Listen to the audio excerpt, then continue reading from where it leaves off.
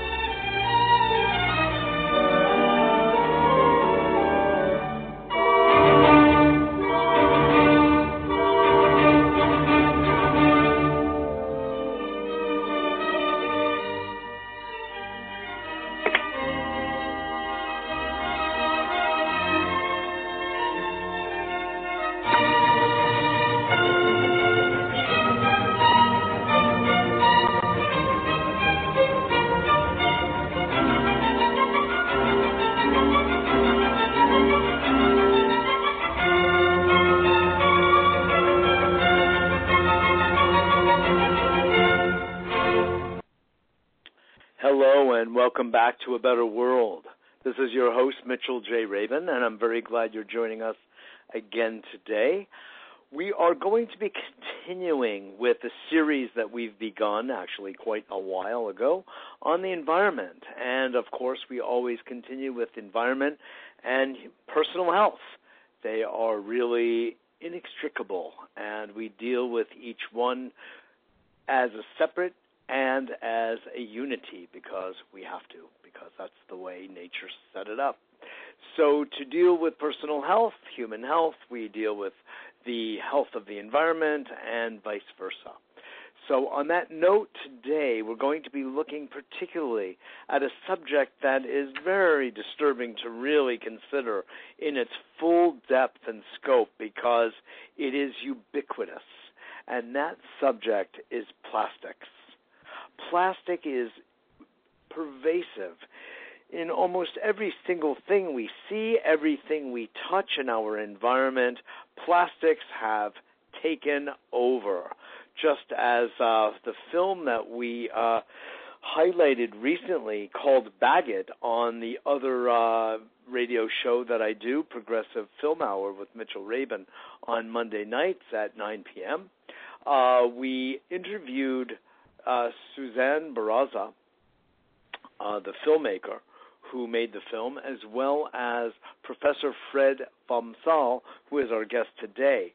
And we talked about this subject, and one of the great parts of the film was the quote, a clip from the film with Dustin Hoffman, The Graduate.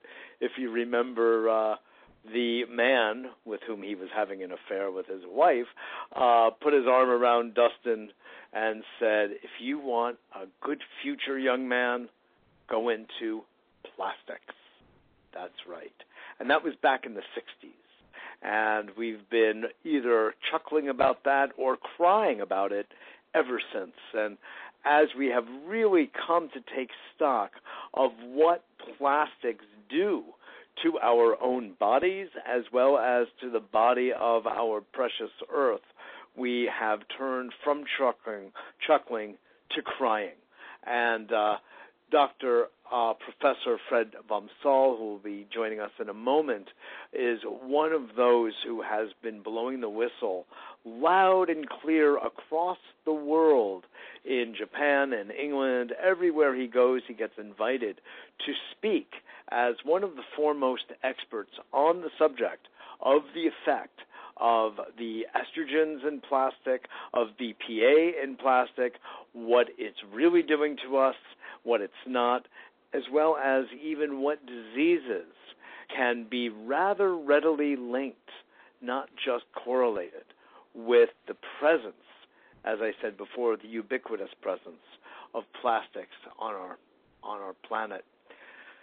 A few words first before we launch in. I just want to give you some idea of Professor vom Saal's background. He was given the Heinz Award in the fall of 2010. He's a biologist at the University of Missouri at Columbia. He is known for discovering health problems linked to exposure to common chemicals in everyday products such as bisphenol A, commonly known as BPA, a widely used ingredient in consumer products. Dr. Vom Saal's work has opened new questions about the safety of many chemicals which had been thought safe based on traditional methods used in toxicology. He has helped to turn around the traditional assumptions made in that kind of science and has opened up a whole new way of doing the testing so that we can get actually much more accurate scientific results. So, Fred Vom Saal, are you on with me now? Yes, good evening, Mitchell. A pleasure. Good evening to have you on again. Really appreciate your input and your vast experience and knowledge of the subject here that is so obviously essential for all of us humans to know, wouldn't you say, Fred? Yes, because it's really up to each person to try to deal with the problem associated with plastic chemicals, because there isn't really any government agency in the United States that has the authority to do much about any of this. And they don't have the authority, or they do not exercise the authority? Well, no, actually, when the laws concerning, for instance, chemicals that are used in food came into effect, all chemicals in existence were declared safe under a statute called Generally Regarded as Safe. GRAS, not the kind you smoke, but that's a legislative term. I see. And right. It means that essentially, since then as well, practically every chemical that is brought to market is automatically declared safe because nobody knows anything about it. In other words, innocent sort of before the proven idea guilty. That safe means it's been tested. That's not true. So when did this law pass? The generally regarded as safe, I don't know, it's been in existence since at least the 1960s.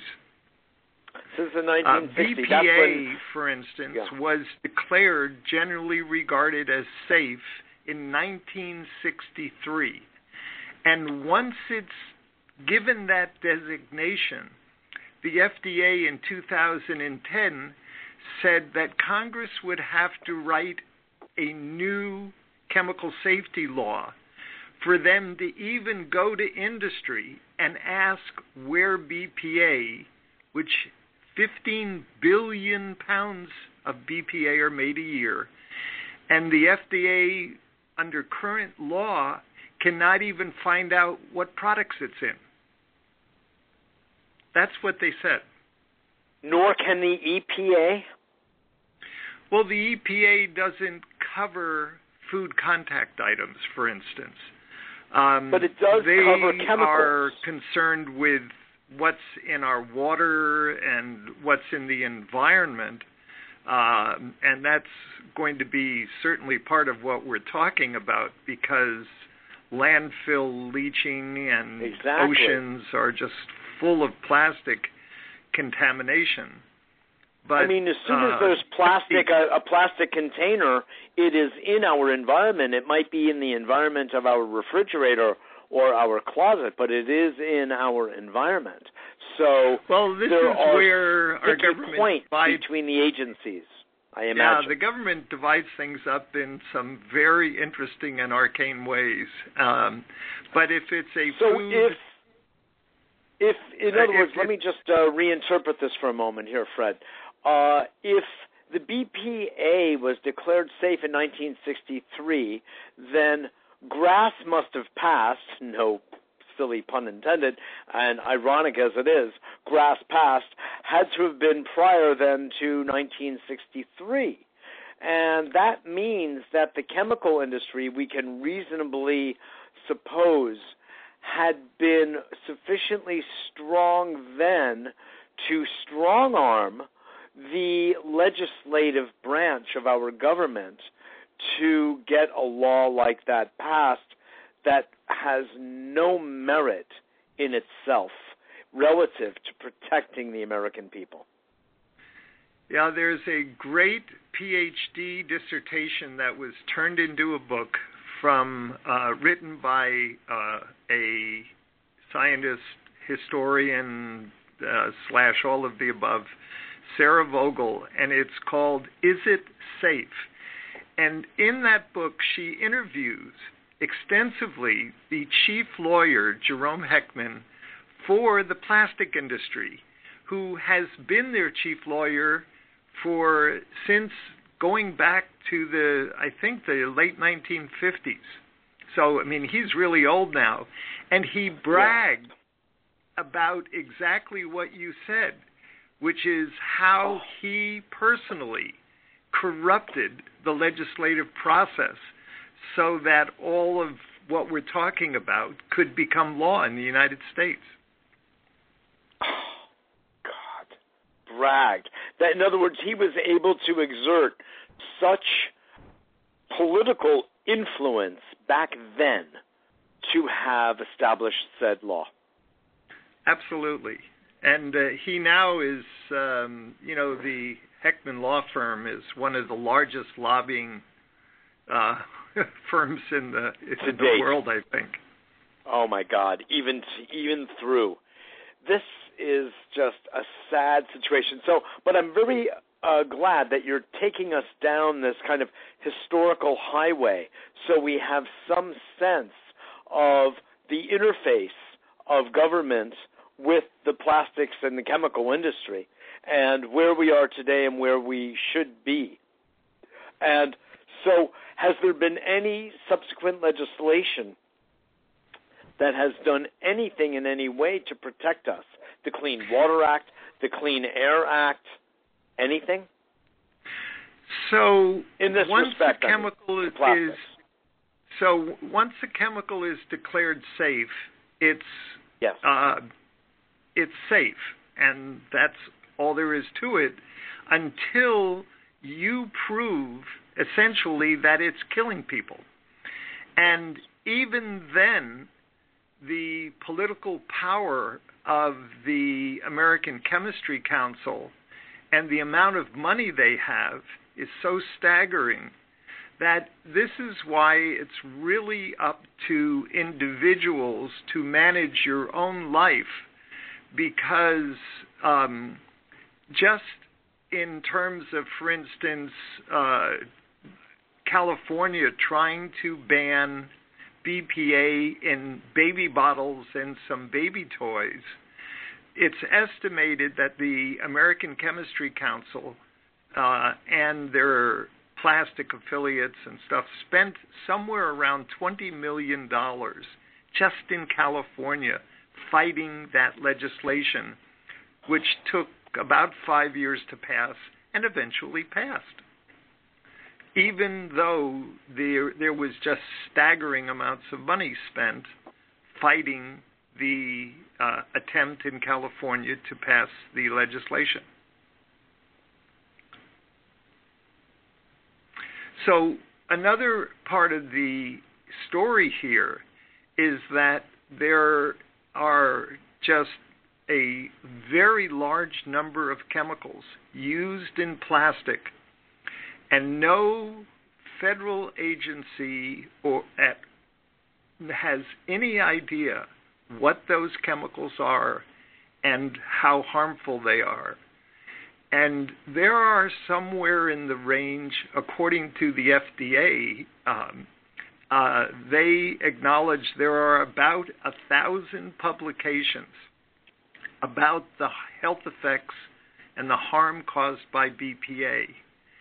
And yet they are not willing or able to move and do anything to regulate this chemical. It's only happening on a state-by-state basis. I think as of now, 11 states have passed legislation. And if the current bill in Congress, the Safe Chemical Act, passes, it includes preemption so that the federal government would then be the only unit that could regulate chemicals in plastic, and all state laws would be void.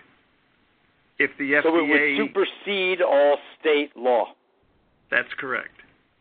And of course, the states' right, it's a very funny coalition of people who are pushing that, because the traditional people who would support state rights and fight federal preemption over state legislation are the ones being lobbied by the chemical industry to, in fact, allow that. It's strange bedfellows in Washington. Very strange, very strange. So this really, let's look at what's especially striking about BPA is that even though you'll see many products boasting BPA-free, there are still such a host of chemicals that are still present in the plastic that it remains harmful to both human health and environmental. Is that correct? Yes. So it turns out that all plastics today are made with a wide variety of chemical mixtures. And so you can test one chemical that may be one of 30 in a particular product if you're the manufacturer, and then say, oh, that chemical is not showing any estrogenic activity, for instance, because a lot of chemicals that I'm interested in act like the sex hormone estrogen. That is what is produced in a woman's ovary. And the problem is you don't know what the other, say, 29 chemicals are and what their potential harm is. So this is why I am extremely careful what types of plastic I come in contact with. For instance, I don't ever use or come in contact with anything with vinyl chloride, polyvinyl chloride, PVC plastic, because that's made with chlorine, and it includes chemicals that are just associated with a horrible array of problems in humans, and the same harm has been shown in animals. And these chemicals are called phthalates. They're the lubricating plasticizer chemicals that are added to all polyvinyl chloride. And they're extremely dangerous. Yes.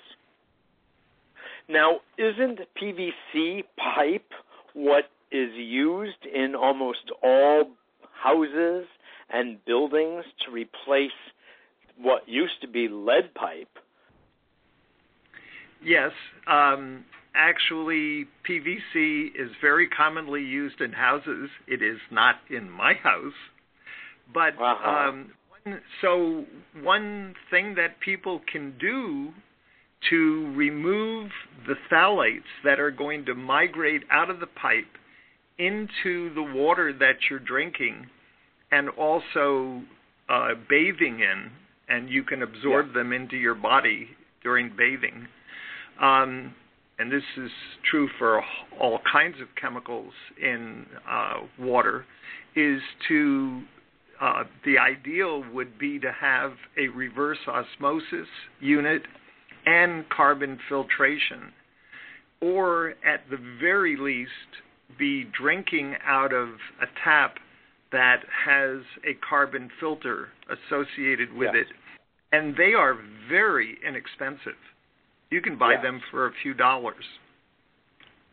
Sure. I mean, we've done shows on water filtration, carbon, etc. I'm kind of familiar with it, and there are different levels of carbon filtration. All of them are good, but there are some that are much beyond what you will find in your, say, mainstream Brita filter. That's like really lightweight in comparison to other systems that are available. And RO, reverse osmosis, tends to be very wasteful. You get a ratio of something like 10 to 1, 10 gallons of water that are purified, that are processed to about one usable, drinkable gallon. But there are other, we don't have to go into all of this now. There are some really good innovations in filtration. But my question is, will a standard carbon filter, Fred, be sufficient to capture the phthalates? Well, they'll capture a significant amount of it. And what we're trying to do is anything possible to reduce our exposures to these chemicals. Since polyvinyl chloride is used as flooring, shower curtains, they're in cosmetics. Cosmetics are a huge, personal care products are a huge part of this. And polyvinyl chloride contains BPA as a hardening agent. So this is a kind of plastic that has multiple bad actors in it and is, along with the BPA-based plastic called polycarbonate, just one. There are two of the plastics that are the absolute worst. Yes. The PVC and the polycarbonate are the worst. Yes, and unfortunately, there are a host of medical devices and medical equipment in hospitals that use polyvinyl chloride and polycarbonate. And as a result of that, for instance, the Centers for Disease Control went into a neonatal intensive care unit for premature babies and found them to be just massively contaminated with phthalates and bisphenol A compared to anybody else in the general population. I mean, there was at least one baby that they analyzed who had something like 1,000 times higher levels of BPA than many people have. I mean, was just horrifying data. So the CDC then, Fred, actually went and tested for these chemicals in particular. That's correct. And they have the data right in front of them. Oh yeah, the Centers for Disease Control is a government entity, and of course. So their data are highly regarded, and what they've shown is that the use of these plastics in medical equipment poses a real serious threat to people. For instance, people who have kidney failure and need dialysis are often being dialyzed with tubing made from polyvinyl chloride and equipment made from polycarbonate. And they're being exposed to phthalates and BPA at incredibly high levels during this extensive blood dialysis that they have to go through. So here they are receiving the therapy using equipment that is actually worsening the condition. That's correct. Okay. Yes. This is how serious the issue is and why we're so glad to have you on discussing this with us today. We are speaking with Dr. Fred vom Saal of University of Missouri, professor, scientist, biologist, who has done really groundbreaking work in the field of examining plastics and their effect on human health as well as the environment. And we're spending the hour today uncovering this and getting down to the real grassroots of it so we can protect ourselves in a situation where our government does not.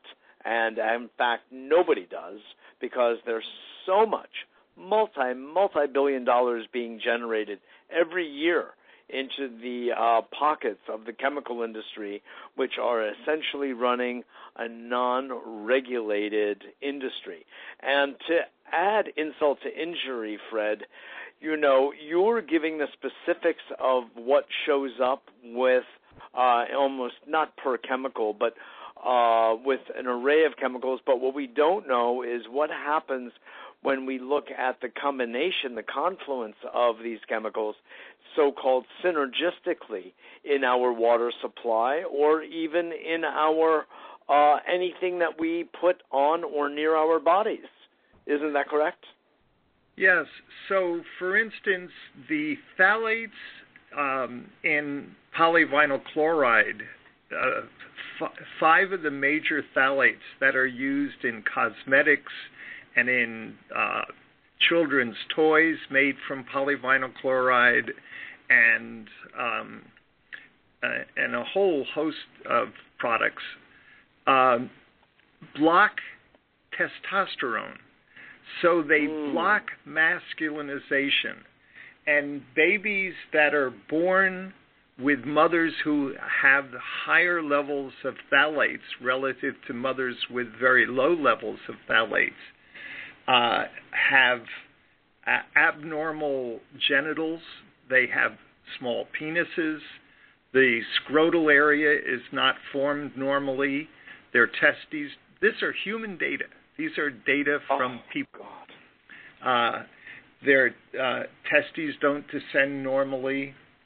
They end up with low testosterone levels because the phthalates are blocking testosterone.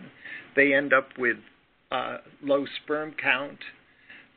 They're more prone to premature birth, allergy and asthma, and obesity.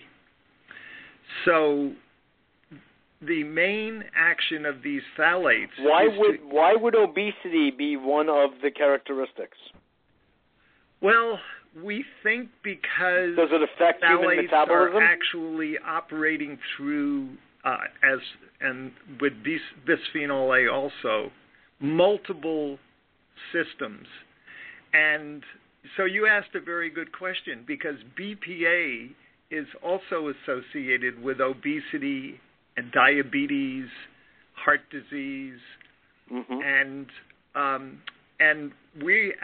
I have a grant from the National Institutes of Health to look at the gene pathways involved in creating an obese animal after exposure to BPA, and we're trying to figure out how it's causing the obesity.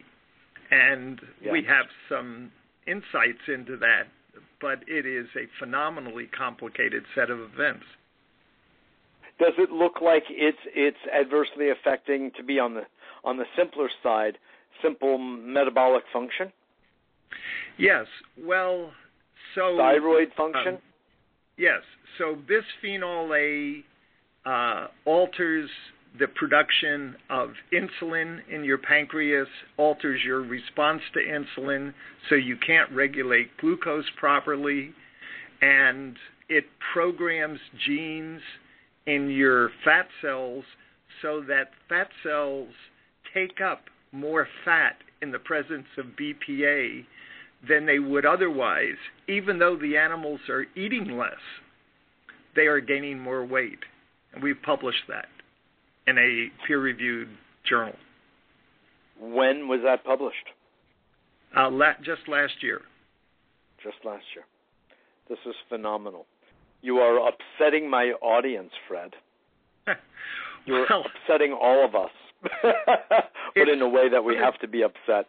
So I am really grateful. Don't get me wrong. I'm playing with you. This is Mitchell J. Rabin for A Better World. Thanks so much for joining us. As mentioned before, we are spending the hour speaking with Dr. Fred von Saal, professor at University of Missouri, talking about the research that he has conducted and the research that he has aggregated about plastics in our environment, plastics in our body, its pathology effects on our health, all the way to the neutralization, or I should say neuterization of human gender. It's a profoundly serious issue, lowering sperm count, everything connected to our sexual activity and even enjoyment if parts are reduced and diminished, et cetera, et cetera. This is A Better World, as I said, and if you do not yet get our newsletter, please go to our website, www.abetterworld.tv. It's there for free every week, announcing our weekly shows. A Monday night at 7, television show. A Monday night at 9, show on progressive films and documentaries, speaking with either the filmmakers and or experts in the field of the given subject of the film on Progressive Radio Network. You don't want to miss that. And, of course, the main attraction, A Better World Radio, here on Blog Talk Radio every single week at 6 p.m. So, Professor von Saal, let us continue with this investigation. It is linked, the presence, the ubiquitous presence, I keep saying, because it is wherever you look. In fact, just this morning, I don't know if Nature knew I was going to be interviewing you tonight, but a couple of plastic bags as I was running by the East River went right before my nose. Of course, I picked them up and threw them in the trash, but most people don't do that, and it's just another sign of their ubiquity. They're just everywhere. So, yes. Let's go back, if we could, to the fact that the PVC is used in all construction of houses and buildings everywhere as a less expensive alternative to what was standard piping, which wasn't healthy in the first place. Do you have any idea of what might be an alternative to that for green builders, for instance? Well, there's another material that's sold for interior use and in houses, and it's called PEX, P-E-X tubing. And you buy one color for hot water and another color for cold water. And yes. The problem is that I am unaware of what kind of toxicological analyses have been done on the various chemicals that would be in PEX tubing. We know polyvinyl chloride is a disaster, but yes. This gets back to the issue that you raised, which is, these are unregulated chemicals. We know nothing about them. And this issue of synergistic interaction. So I just talked about PVC containing a chemical that demasculinizes males.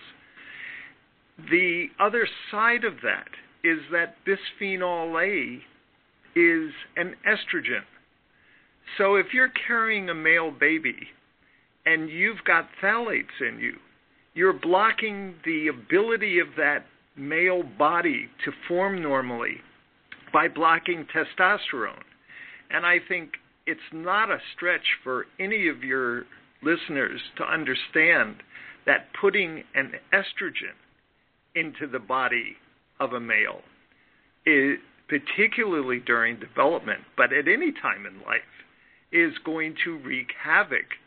Just like, for instance, a male taking birth control pills is not going to have the normal body functions of a male. Mm-hmm. And so these two sets of chemicals one blocking testosterone and the other stimulating estrogen responses, many of which are antagonistic to testosterone, is just going to be chaos for males. And it turns out that we know through a horrible experience, through millions of women being treated with a drug during pregnancy called DES, diethylstilbestrol, that estrogens are also extremely dangerous for developing girls and can lead to ultimately breast cancer and uterine cancer, disruption of normal ovarian function, and just in the case of BPA, serious disruption of normal brain function, and in particular disruption of memory and parts of the brain having to do with learning and memory. And is there a masculinizing effect to the synergy of these chemicals for a woman, so it has the opposite effect as with boys? Well, the answer is it seems that way, and I've been working on these issues for 40 years, and what we see with these chemicals is that they are demasculinizing males and defeminizing females, and when we do studies in animals, we have big sex differences in all kinds of brain function and organ function between males and females. And when they're exposed to these chemicals, those differences are not there. We are altering males to make them more female-like and altering the females to make them more male-like. And while we understand to a large degree what's going on in the males, how this is working in the female body to have the opposite effect, we don't have a good handle on that. But it's happening. Yes. We just don't understand at the molecular level as well what's going on in female body. You know, this really helps to explain, Fred, what seems or preponderance of sex issues among younger people and the systemic, seemingly, or near ubiquity of diabetes and obesity among, again, young people in our society. There haven't been a lot of really good explanations. We, of course, look at the corruption of the food chain with GMOs and other. I mean, so many toxins, so many chemicals, so many poisons, and under different guises in our food supply. Then what it is that holds the food and everything else, like you mentioned, toys earlier, and everything is prepackaged and packaged and post-packaged with plastic.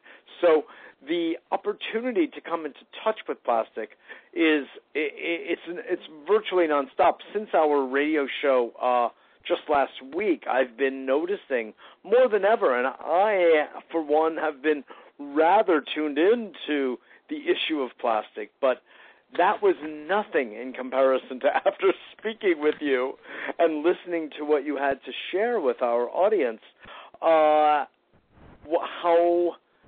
truly ubiquitous it is. Wherever you go, you're dealing with one form of plastic or another. Everything is contained in plastic except for a few glass containers. That's how serious it is. So it's going to, I would like you, if you would, to, I, of course, want to hear what you have to say in response, but I also want you to debunk what appears to be a myth, which is that certainly one that I have been abused by, if you will, which is that if you use the same plastic containers over and over again, let's say for food storage, that they become non-porous after a while. and stop emitting whatever looser molecules might be around in the earlier new stages of plastic containers, say. Or also, if you would disabuse us of this notion that there's an idea of non-porous plastic. Could you respond? Okay. Well, so just to answer that question and then go on to something else I want to say, we published in the NIH journal Environmental Health Perspectives a little over 10 years ago that for polycarbonate, as it ages, the amount of leaching can increase as much as 1,000-fold leaching BPA. So anybody who tells you that these chemicals stop coming out of these plastics as the plastic ages, that's I can assure you that's crazy. An oxymoron. Yeah. Okay. In fact, what you're saying is it's actually the opposite. Well, it's dramatically the opposite. Absolutely dramatically the opposite. Geometrically. And if you're a parent and you have baby bottles that you've had around for a while that are old enough, because nobody's making polycarbonate baby bottles anymore. The public didn't like them. Polycarbonate is BPA, okay? Yes. And once they become somewhat cloudy and etched, their leaching of BPA is incredibly increased. That's published. That's not nonsense. There is a huge amount of scientific evidence supporting that, not only from my lab, but from many other analyses that have been done. But the second thing I wanted to mention that follows up on your statement that there's so much plastic, there are 700 billion, with a B, pounds of plastic made a year and put into products, a huge number of which are one-time use products that are thrown away. Oh, and the throwaways, the environmental the disposables consequences are just staggering, because we're talking about just astronomical amounts of garbage. So it's a really chew on that one, folks. Problem. Yeah. This is the disposable age, and it's going to dispose of our very species. That's the problem. And one of the things that is important is that very clever people realized that the recycling code had never been licensed, and that anybody could use it in any way they wanted to. The recycling symbol, the arrows, and yes. So in reality, only the ethylene-based plastics, polyethylene terephthalate number 1, that all these billions and billions of water-containing one-use bottles are made of. Yes. And a milk jugs and other kinds of things, detergent bottles and water jugs, the bigger ones are made of number 2 plastic called high-density polyethylene. Those are the only 2 that can be recycled in my community. Okay? You would not ever recycle polyvinyl chloride, because when that's reprocessed, you're going to release chlorine and create dioxin. All right? Yes. So the other thing is, for instance, BPA is used to make what is called a thermoset plastic that cannot be recycled and reused to make other plastics. So it can only be thrown away or used for a couple of specialized processes like making plastic wood or something. But yes. they're not able to be put into recycling bins. So they've got a recycling code. Polycarbonate has a recycling code of number 7 on it, but it's not recyclable. So it's very clever marketing, but it's completely dishonest. Totally. Now, there is a numbering system, as you're saying, regarding plastics, and I imagine a relative porosity or non-porosity, as you want to look at it. Is there any true scientific basis to that, Fred, about there being something relatively safer than another level of type of plastic? Well, the answer is, since they're all combinations of chemicals and all of the chemicals are kept secret from the public, you have to assume that there are unsafe chemicals in every plastic. We do know that polyvinyl chloride has dangerous chemicals in it. And yes. the vinyl chloride itself, the monomer itself, is a carcinogen, okay? So that's number 3 plastic. You just do anything you can to stay away from it. And number 7 plastic, polycarbonate, the hard, clear, that has PC on it as polycarbonate, that's bad news.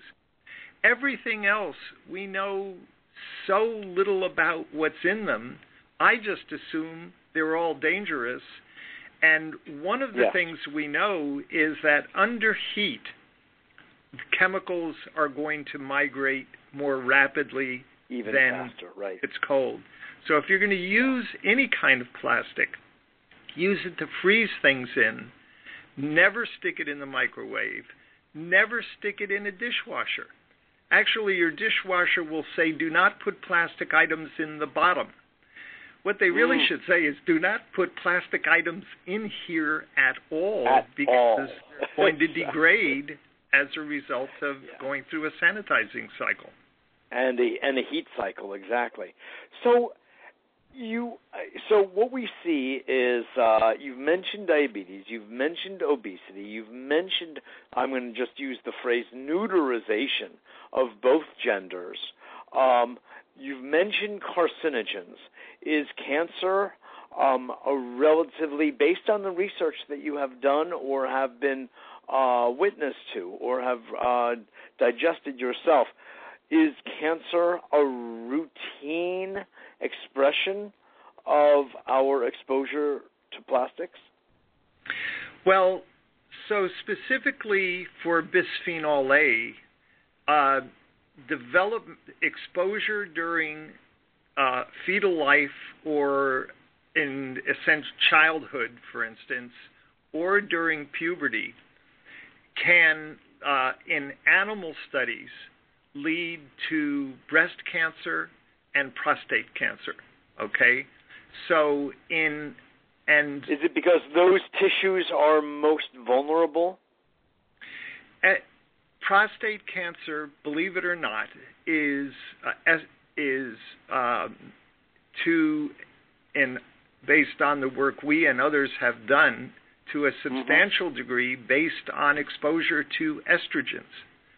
And and everybody, any doctor will tell a woman that the best predictor of breast cancer is lifetime exposure to estrogen.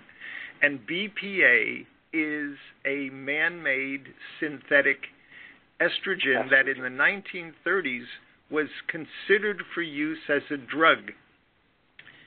Over 20 years before it was used to make plastic and baby bottles, it was considered for use as a fertility drug because it was known in the 1930s, to be a synthetic estrogen. That's not new information. And how the plastic industry could have made a product out of a sex hormone is just incomprehensible. But this is a huge problem we face, is that once something gets into commerce, it's impossible to get rid of it. Yes. Very good point. Now let's turn our attention, unless there are other searing facts you feel we definitely need to know before we start looking at ways to avoid plastic and also deal with this situation. Are there other points? I mean, you've made many on the downside of plastics. Well, we haven't really touched upon plastics in the environment, which we know about in terms of their effect in the oceans, their effect in landfill. Do you want to just say a few words about that? Yes. So one of the things that some people will say is, the ethylene-based plastics are, not as big a problem, for instance, as polyvinyl chloride and BPA-based plastics, which would be polycarbonate. And while that may be to some degree true in terms of use in food packaging, the problem is that these plastics are being thrown away, and literally hundreds of billions of one-use water bottles, for instance, are ending up in the ocean, and they photodegrade into microparticles, very small particles, that are taken up by the smallest organisms at the bottom of the food chain in the ocean. And then those organisms are eaten by larger organisms that are eaten by larger organisms, and eventually the top predator fish that we're out there catching and eating. And this process of moving up through the food chain results in what is called biomagnification, where at every step, each of those organisms is concentrating those chemicals in the body and then carrying that more concentrated package to the next level of organism that's eating it, the larger fish. And so you can get literally thousands of fold increase in concentrations. And these microparticles are attaching to dioxin and PAHs, to polyvinyl chloride and other persistent organic pollutants like DDT that are still around because they have such a long lifespan before they degrade. So what you have is essentially a carrier of pollutants, being these little ethylene microparticles that are then associating with these other really dangerous chemicals and vectoring them through the food chain. So there is tremendous concern among aquatic biologists over this issue, and it's nobody sees any end in sight to this other than to try to get people to stop using plastics, particularly the one-use throwaway kind of plastic that is just massively contaminating the ocean. And the other point I think is really critical to make for people is do whatever you can to try to get food packaging chemicals listed on labels, because if it's a law that any major component of the food in a can, for instance, has to be identified, the chemicals that are leaking out of the packaging into the food that you and your children are eating they should be identified as well. And the plastics industry has managed to block that kind of legislation. And there's absolutely no way to protect yourself against something that you're not able to find out about. And so knowledge is power. And the reason the plastic industry doesn't want you to know what those chemicals are is they know a lot of them are unsafe. Like, they know BPA is unsafe. They know phthalates are unsafe. They're just going to use them until the public won't buy the products anymore. Right, until there's major public outcry. Yes. Yeah. But it really comes down to the last issue of, I have very low levels of these chemicals in me because BPA lines cans, and a major source of BPA exposure is to eat and drink anything out of a can. So I don't do that. My wife and I, our daughter, we do not use canned products of, just... So are there any canning in tin, I think that was the original. Canning is a process that's been happening on, let's say, the rural farm for centuries. Yes. Are you saying that all canning processes are engaging the leaching of such chemicals?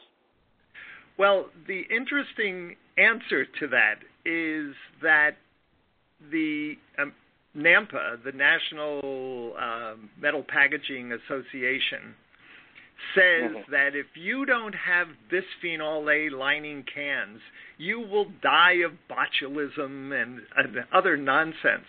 And then what it turns out is that the only cans that do not have BPA lining them, because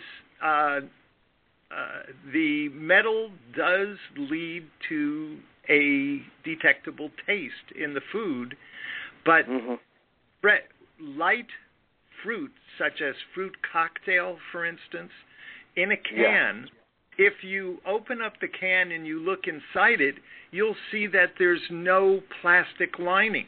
And if you put water in that can, the inside of the can will rust very rapidly because the metal actually blocks the light fruit from discoloring. It blocks oxidation of the fruit after taking it out of the can. Of course, you have to empty. You can't leave anything in that can. You've got to get everything out of it quickly. But it does show you that there are cans out there that are used that have no BPA lining.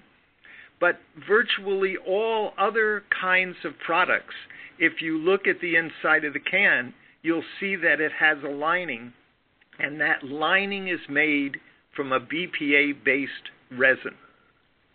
And you can identify that? You can identify that? I mean, for instance, fish like salmon or sardines, are those types of cans BPA lined? And can you identify that? The answer is absolutely, and not only that, the oil in there is going to very nicely extract the BPA out of the can lining. Things like tomato sauce are really bad actors. And, highly acidic, right? Pull a lot more BPA out than other kind of products, for instance. Right, because of the acidity of the tomatoes, of the sauce. So Coca-Cola, highly acidic, that's going to be a real, those cans, and Coke acknowledges their cans are lined with BPA. But essentially, aside from the light-colored fruit, assume the can is lined with BPA, and that it's putting BPA into that food that you're eating out of the can. So the other thing is receipt paper, airline tickets, ATM machine receipts, the that are printed with a thermal stylus are coated with massive amounts of bisphenol A, or a recent BPA-free substitute called BPS, which is just as bad as BPA, if not even worse. And when you touch receipt paper, you are transferring massive amounts of BPA to your hand, and this can go right through your skin, just like you can deliver sex hormones to a woman through a patch on her skin. These chemicals are not, there's no barrier to them penetrating the skin. We are completely permeable, and they are completely emissive, meaning emitting. And one of the things we found is that women, for instance, who use a lot of moisturizers, moisturizing lotion, or hand sanitizers and things, if they have chemicals in them that are referred to as drug-enhancing delivery chemicals. And what they do is they dramatically break down the skin barriers to penetration by chemicals, so that the use of these products dramatically, and cosmetics are loaded with phthalates. When you see fragrance on a cosmetic, it's typically a phthalate, all right?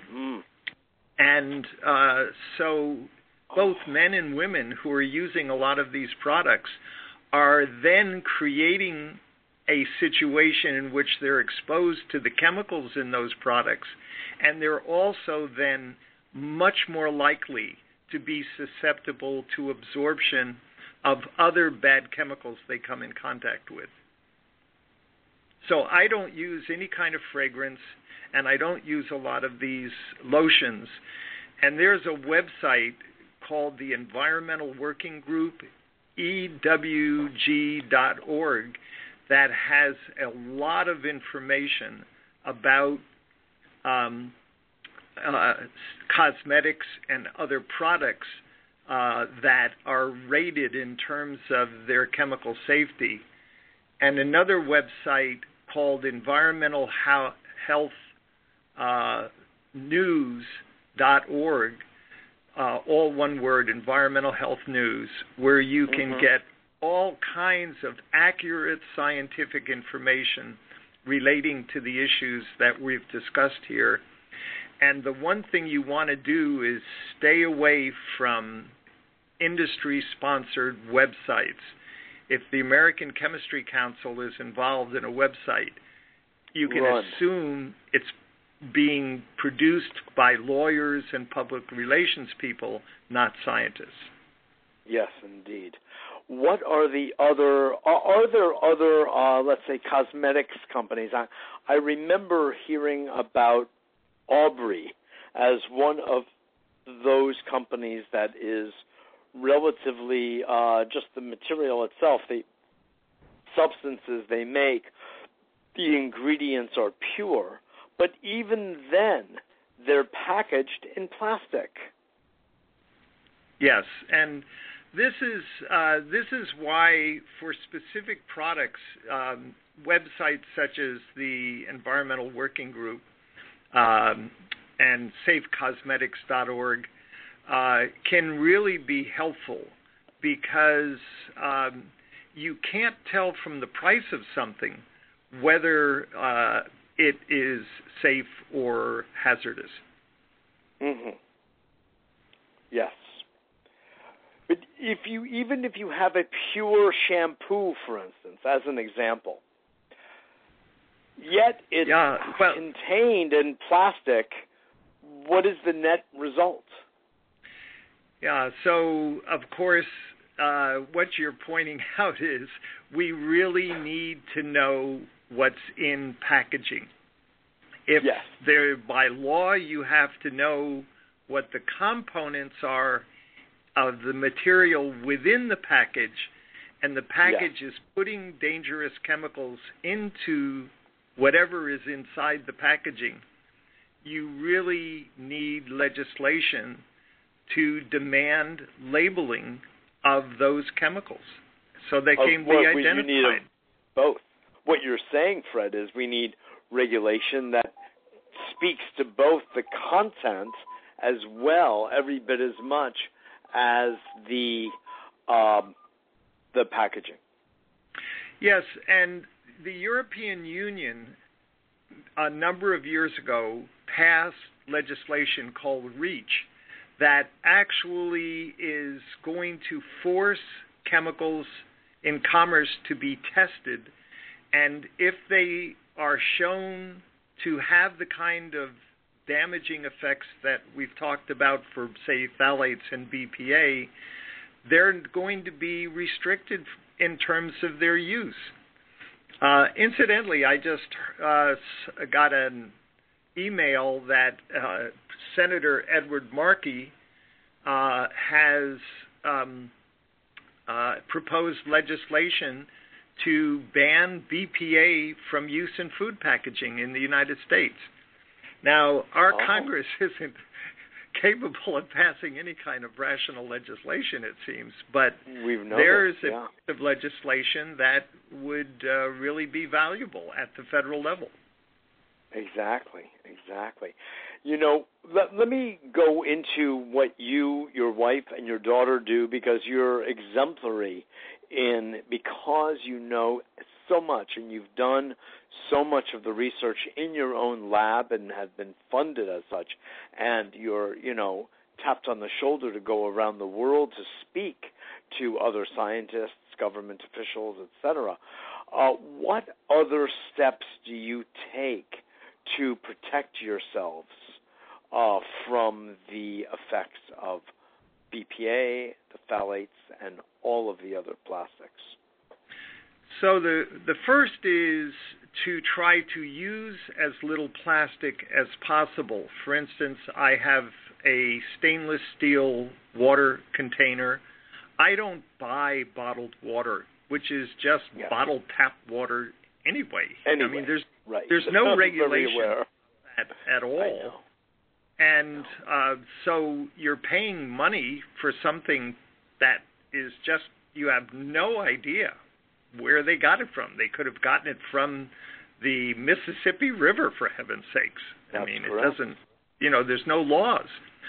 And so we don't use plastics as, and if we do freeze something, we tend to use the number 5 plastic, polypropylene, which we don't put hot things into, and we never put in the dishwasher, and we don't put it in the microwave to thaw anything in it.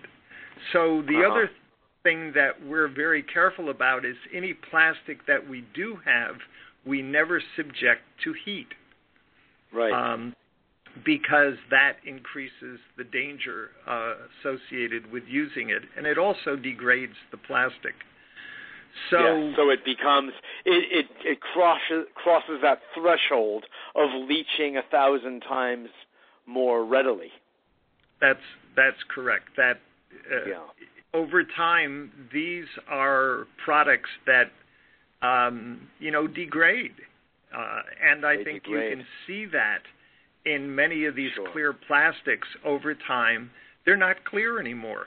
And that means that water is penetrating them, there's scratching, and they're going to be leaching more material, whatever they have in them.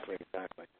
The microwave itself is its own subject for a discussion, but we don't have the time for that today. But so the really big thing. So it's number 5 polypropylene is less toxic, but still toxic. Well, the base material is, but again, my assumption is that if you were to heat it up, and there are probably dozens of chemicals in whatever polypropylene plastic exists out there, and we don't have any idea what they are. What we do know is molecular movement slows down as a function of decreasing temperature. So if you freeze something, the likelihood of extensive leaching is going to decrease as the temperature goes down, and it's going to increase as the temperature goes up. So if you heat a plastic, you can expect bad things to happen. So if you're going to use plastics, use them to freeze things in or refrigerate. But so number 5, polypropylene, you do use, and do you resort as much as possible to the use of glass? Yes, and so that was the other thing I was going to say. Actually, the glass industry asked me a long time ago if I'd serve on one of their boards, and I said no, because that would create the appearance that I would have a conflict of interest, and I support the use of glass, and you don't need to pay me any money to do that. So I have one of the important things here is I have no financial association with anything to do with plastics or glass, alternatives.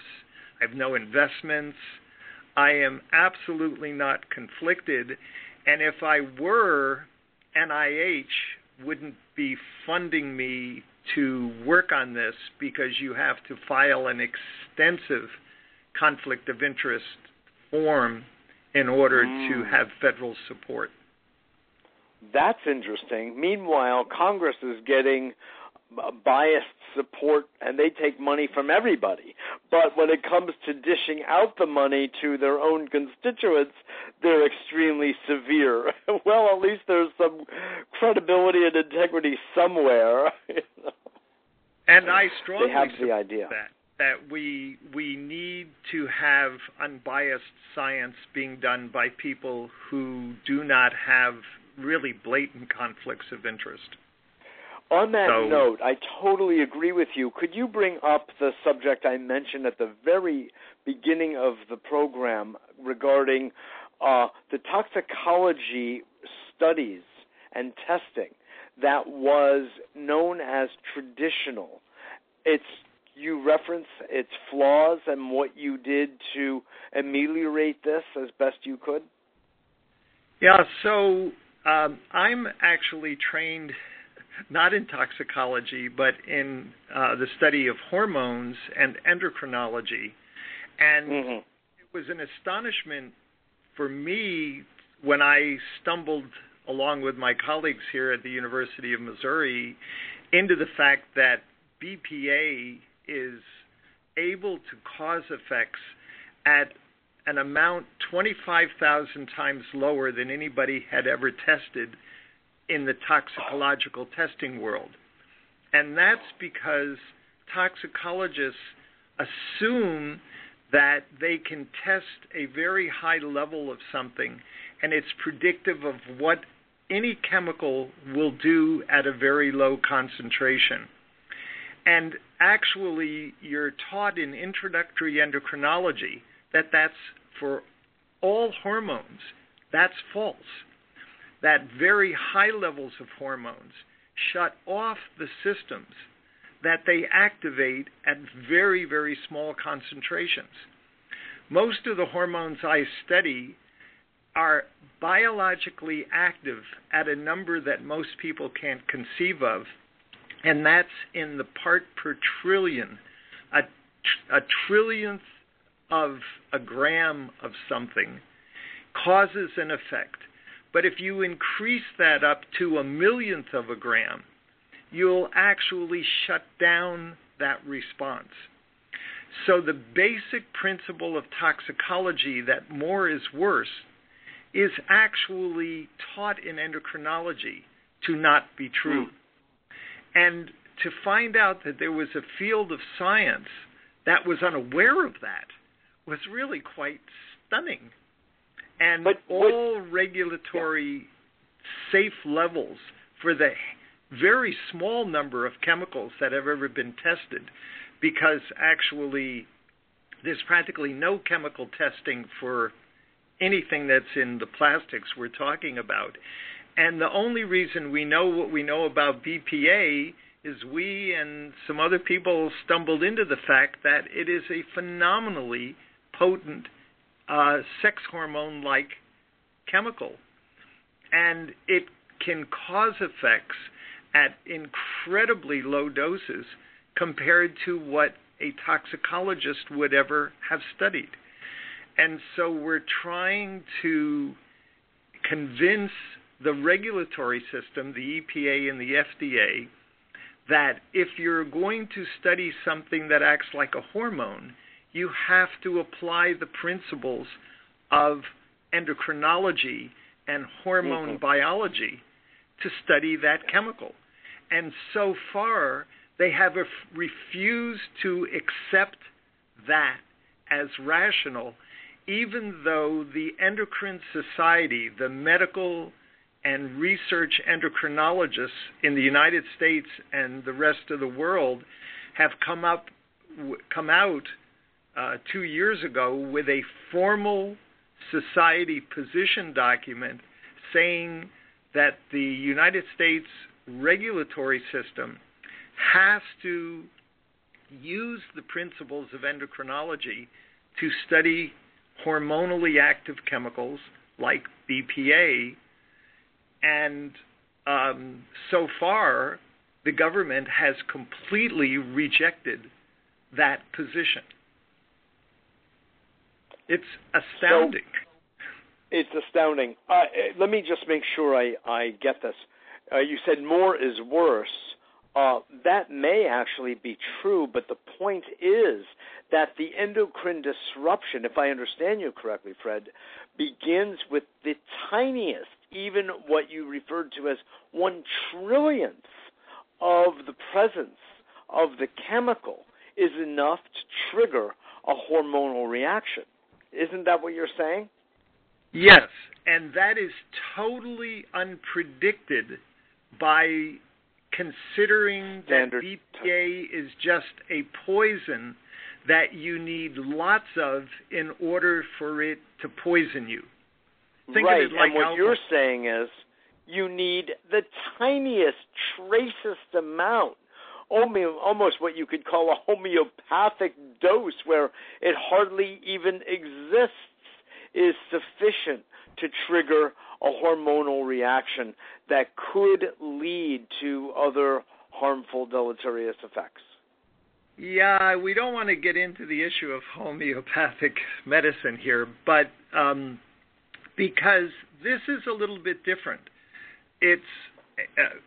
That's not mechanistically based, whereas in endocrinology, we're able to look at the receptor molecules for hormones in cells, look exactly at what level of hormone is needed to activate them, and what level of hormone shuts down the production of the receptor system.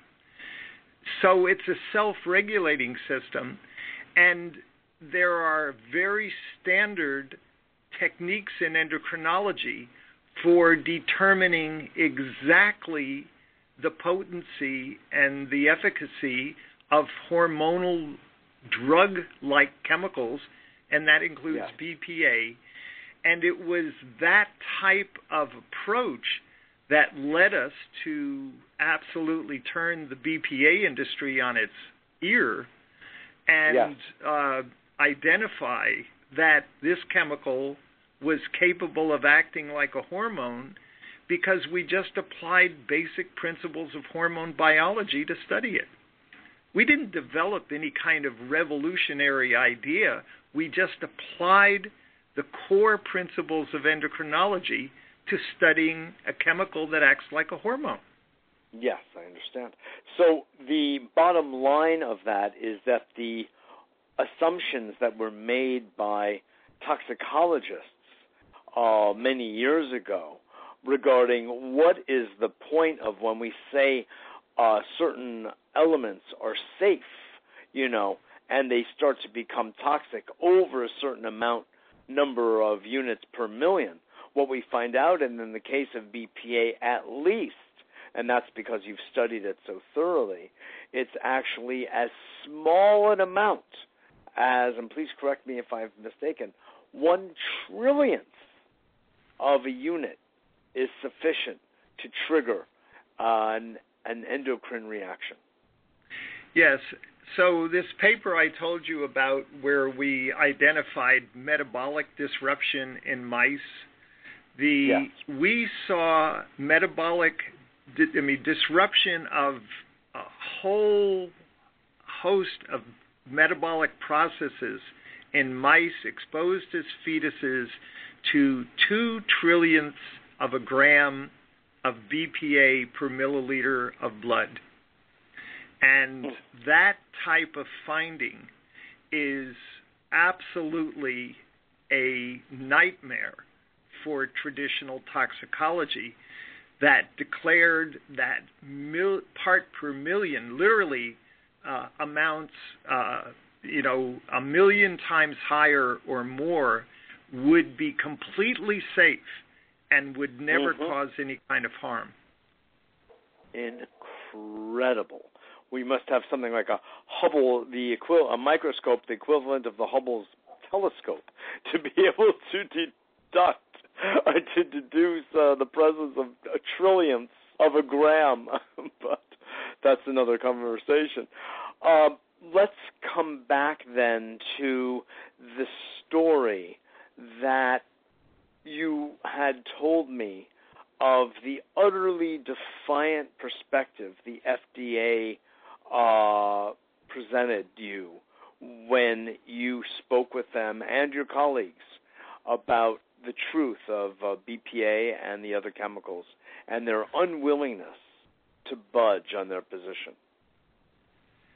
So the Pew Foundation, that many listeners will be familiar with, looking into this issue, decided to have a group of endocrinologists that had published a major review on the issue of applying endocrine principles to the study of chemicals and BPA and literally hundreds of other chemicals. And this was a review article with over 800 references from the endocrine literature.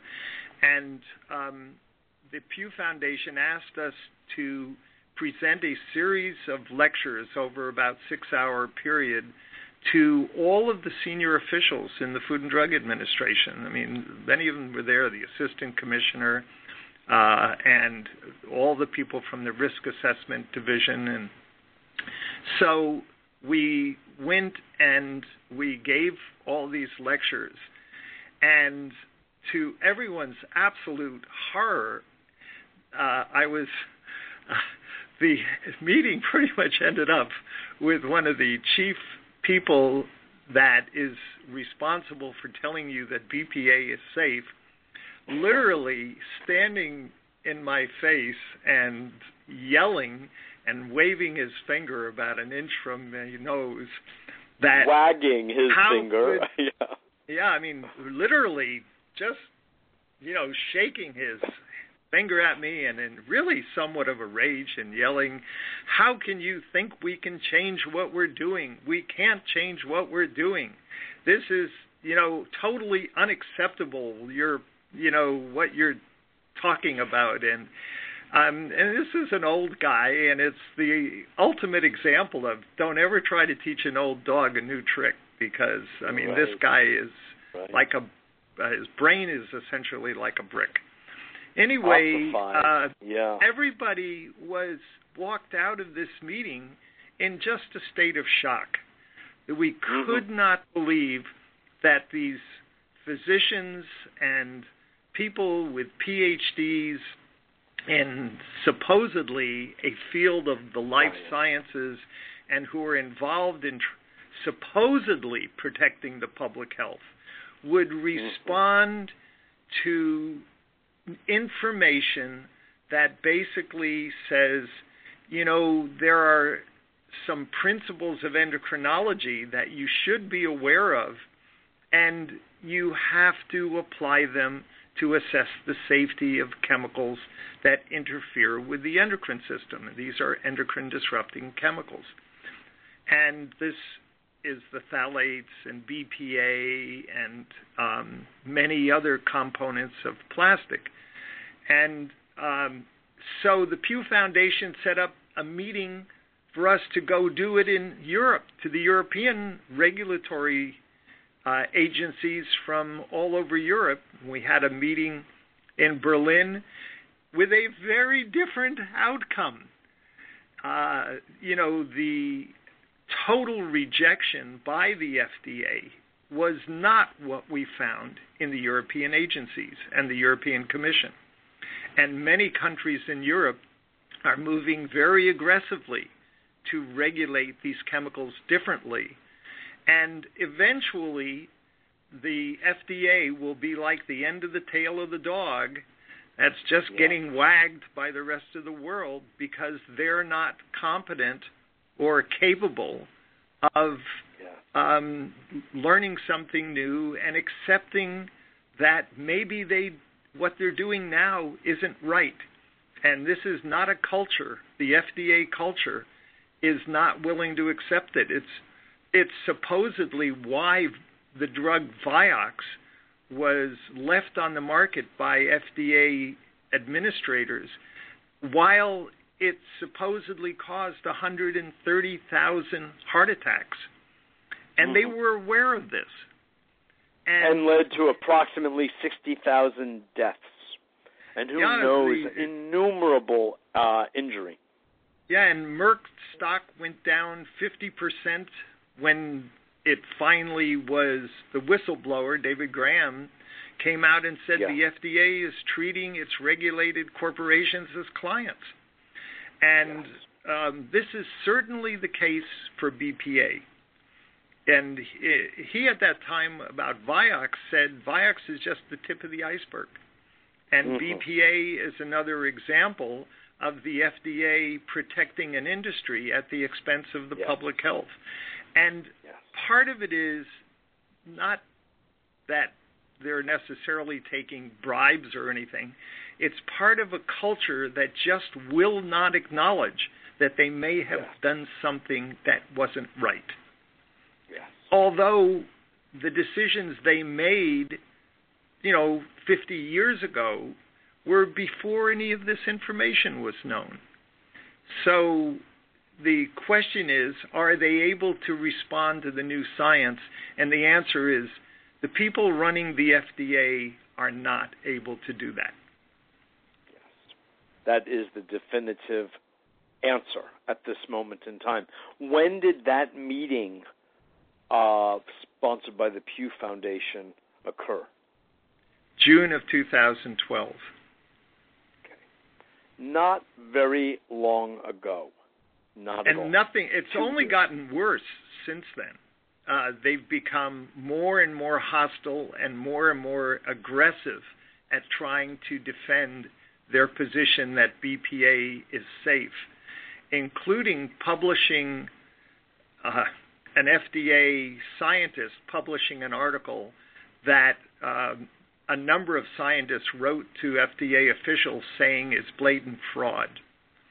And they would not acknowledge that. Go ahead. It's a very serious problem, as it was with Vioxx, the drug. An agency that does not want to acknowledge that what they're doing isn't 100% correct. Yes. And they can't protect the public health and put blinders on when extensive data shows that they've taken a wrong position. Well, the economic structure is that a large part, I don't remember, it could be even up to 40% or more, but I seem to recall it's 40%, is actually funded privately by the pharmaceutical industry.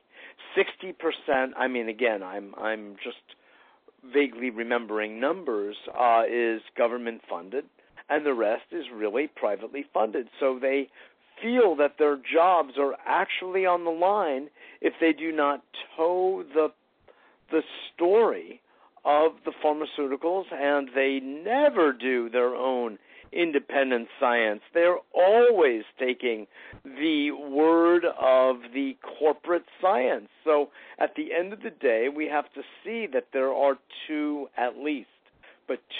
major forms of science.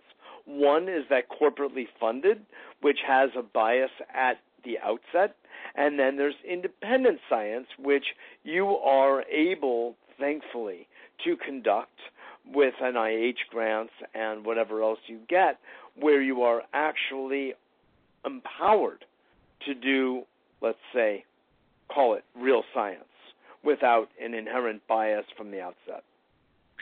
Is that a fair thing to say? Yeah. What is interesting that relates to what you just said is the last risk assessment done by the Food and Drug Administration for BPA, the person who conducted that risk assessment, who coordinated it, his name was Mitchell Cheeseman. He is now a managing director of one of the major law firms, lobbying firms, and his job is to essentially lobby the FDA, and he coordinated this risk assessment, and when it went in front of the Science Review Board in 2008, the Science Review Board rejected it as being unscientific and unsupported, that it did not support the science. And what the FDA officials had done is they had rejected all studies, hundreds and hundreds at that time of studies done by independent investigators, and they made their entire risk assessment based on two corporate-funded studies that were severely criticized as being profoundly flawed studies. And the Science Board totally rejected the FDA risk assessment and told them to just essentially throw it out and start again. And they have never done that. Awesome. You know, we have to come to the conclusion, Fred, that what we're dealing with here is simply privatized government. It's a corporatocracy. And what goes on with the FDA and the EPA are but small symptoms of the larger problem that the entirety of our government, we the people, has been co-opted by private corporate interests. And so from that point of view, it's not surprising at all that there's a revolving door at the FDA between Big Pharma and who ends up with positions there, or Monsanto and who ends up with positions, and we can name the names and the time frames in which they served, either in government agencies such as these two and others, and when they go back to the mothership, so to speak, they go back to the corporation for a boost in salary and for a nice pension plan. And it's just been, I've been aware of this since, the late 80s or so, and I've been watching this, and I still cringe at what I see as the sober truth of the situation, and you have a front row seat to it, and you've been there having your someone's finger wagged in your face, who is supposedly a physician who's been hired by the American people to protect them. And there you have it, that one story, and I know there are many others. And just to add insult to injury, and in wrapping this up, this awesomely wonderful and useful conversation for us all here, Fred, is that it hasn't gone just that far of fingers being wagged in your face, but they've actually sought big business, at least, to discredit you and your science, to discredit you personally, and to discredit your science all at the same time. They have not succeeded, but you have been tagged, you have been trailed. Just tell us a little bit about that part, if you would. Well, I've been told by a reporter who had documents that industry had hired people to go through my garbage and had people following me while I was at a meeting in Washington, D.C. He said, "Were you in D.C. on these dates?" I checked and I said, "Well, yes."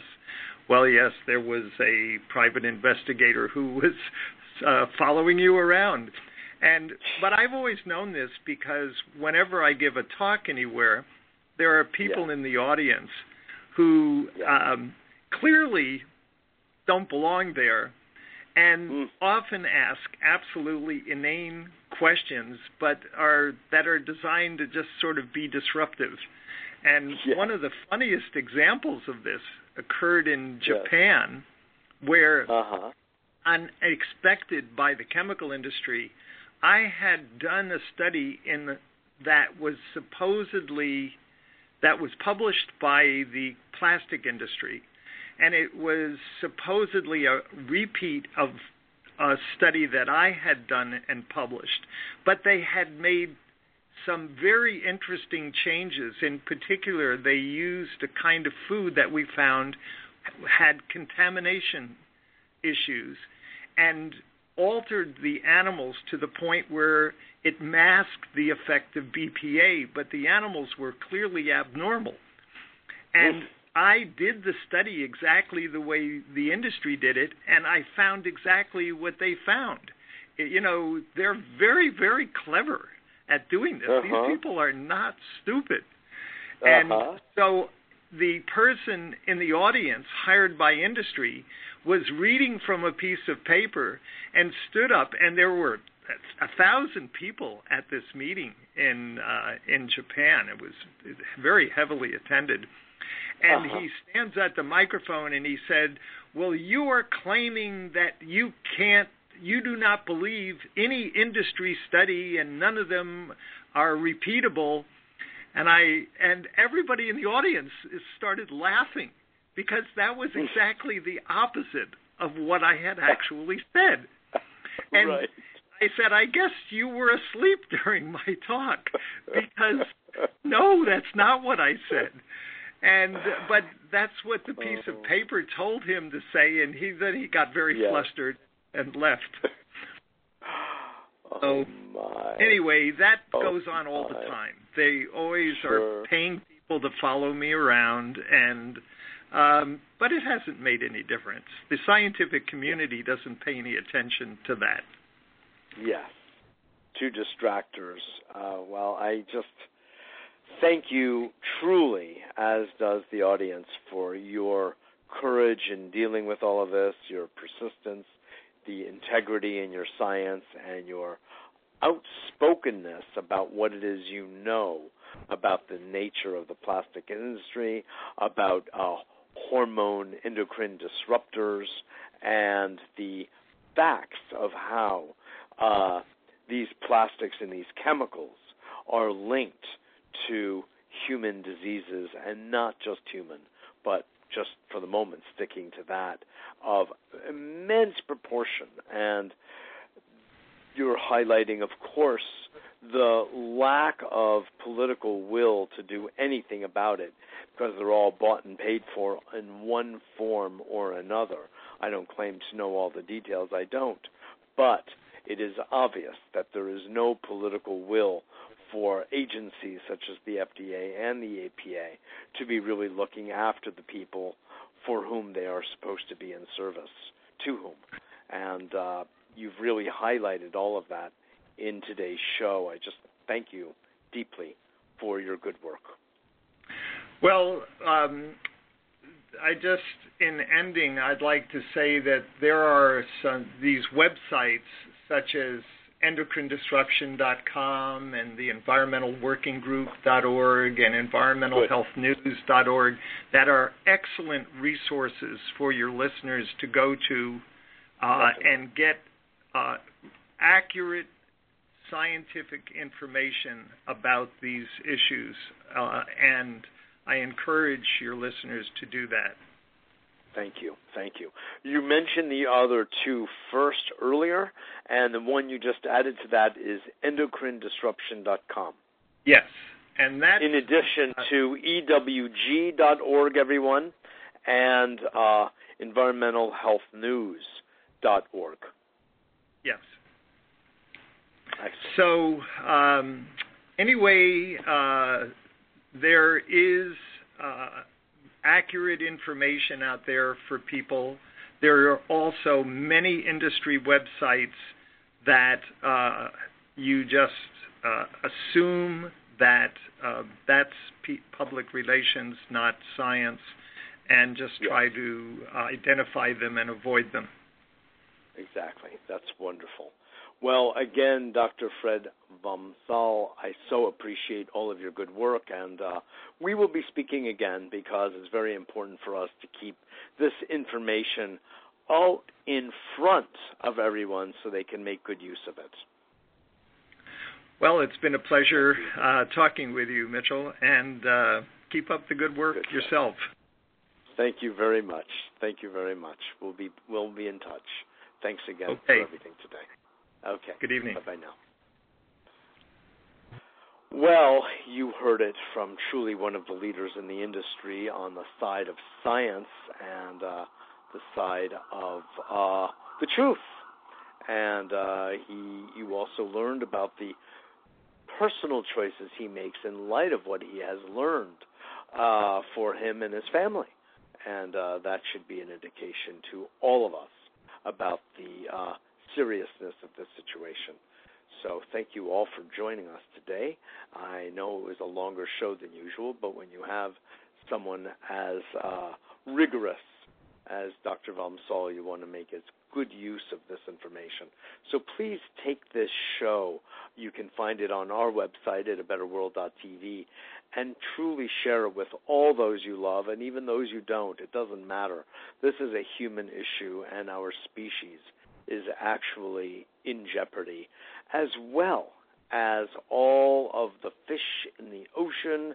And then on the higher end of that food chain, believe it or not, higher, we eat that food, which means that we are then therefore ingesting those thousands and millions of degraded parts of the plastic's chemicals, as he said so eloquently earlier in the show.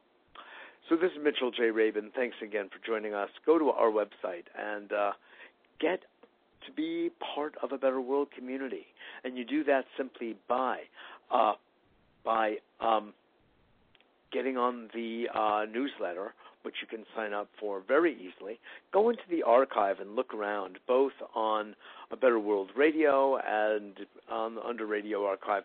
You'll see our growing body of material under PRN, Progressive Radio Network, as well, where every Monday night at 9, I am hosting and producing the show where we highlight different progressive films.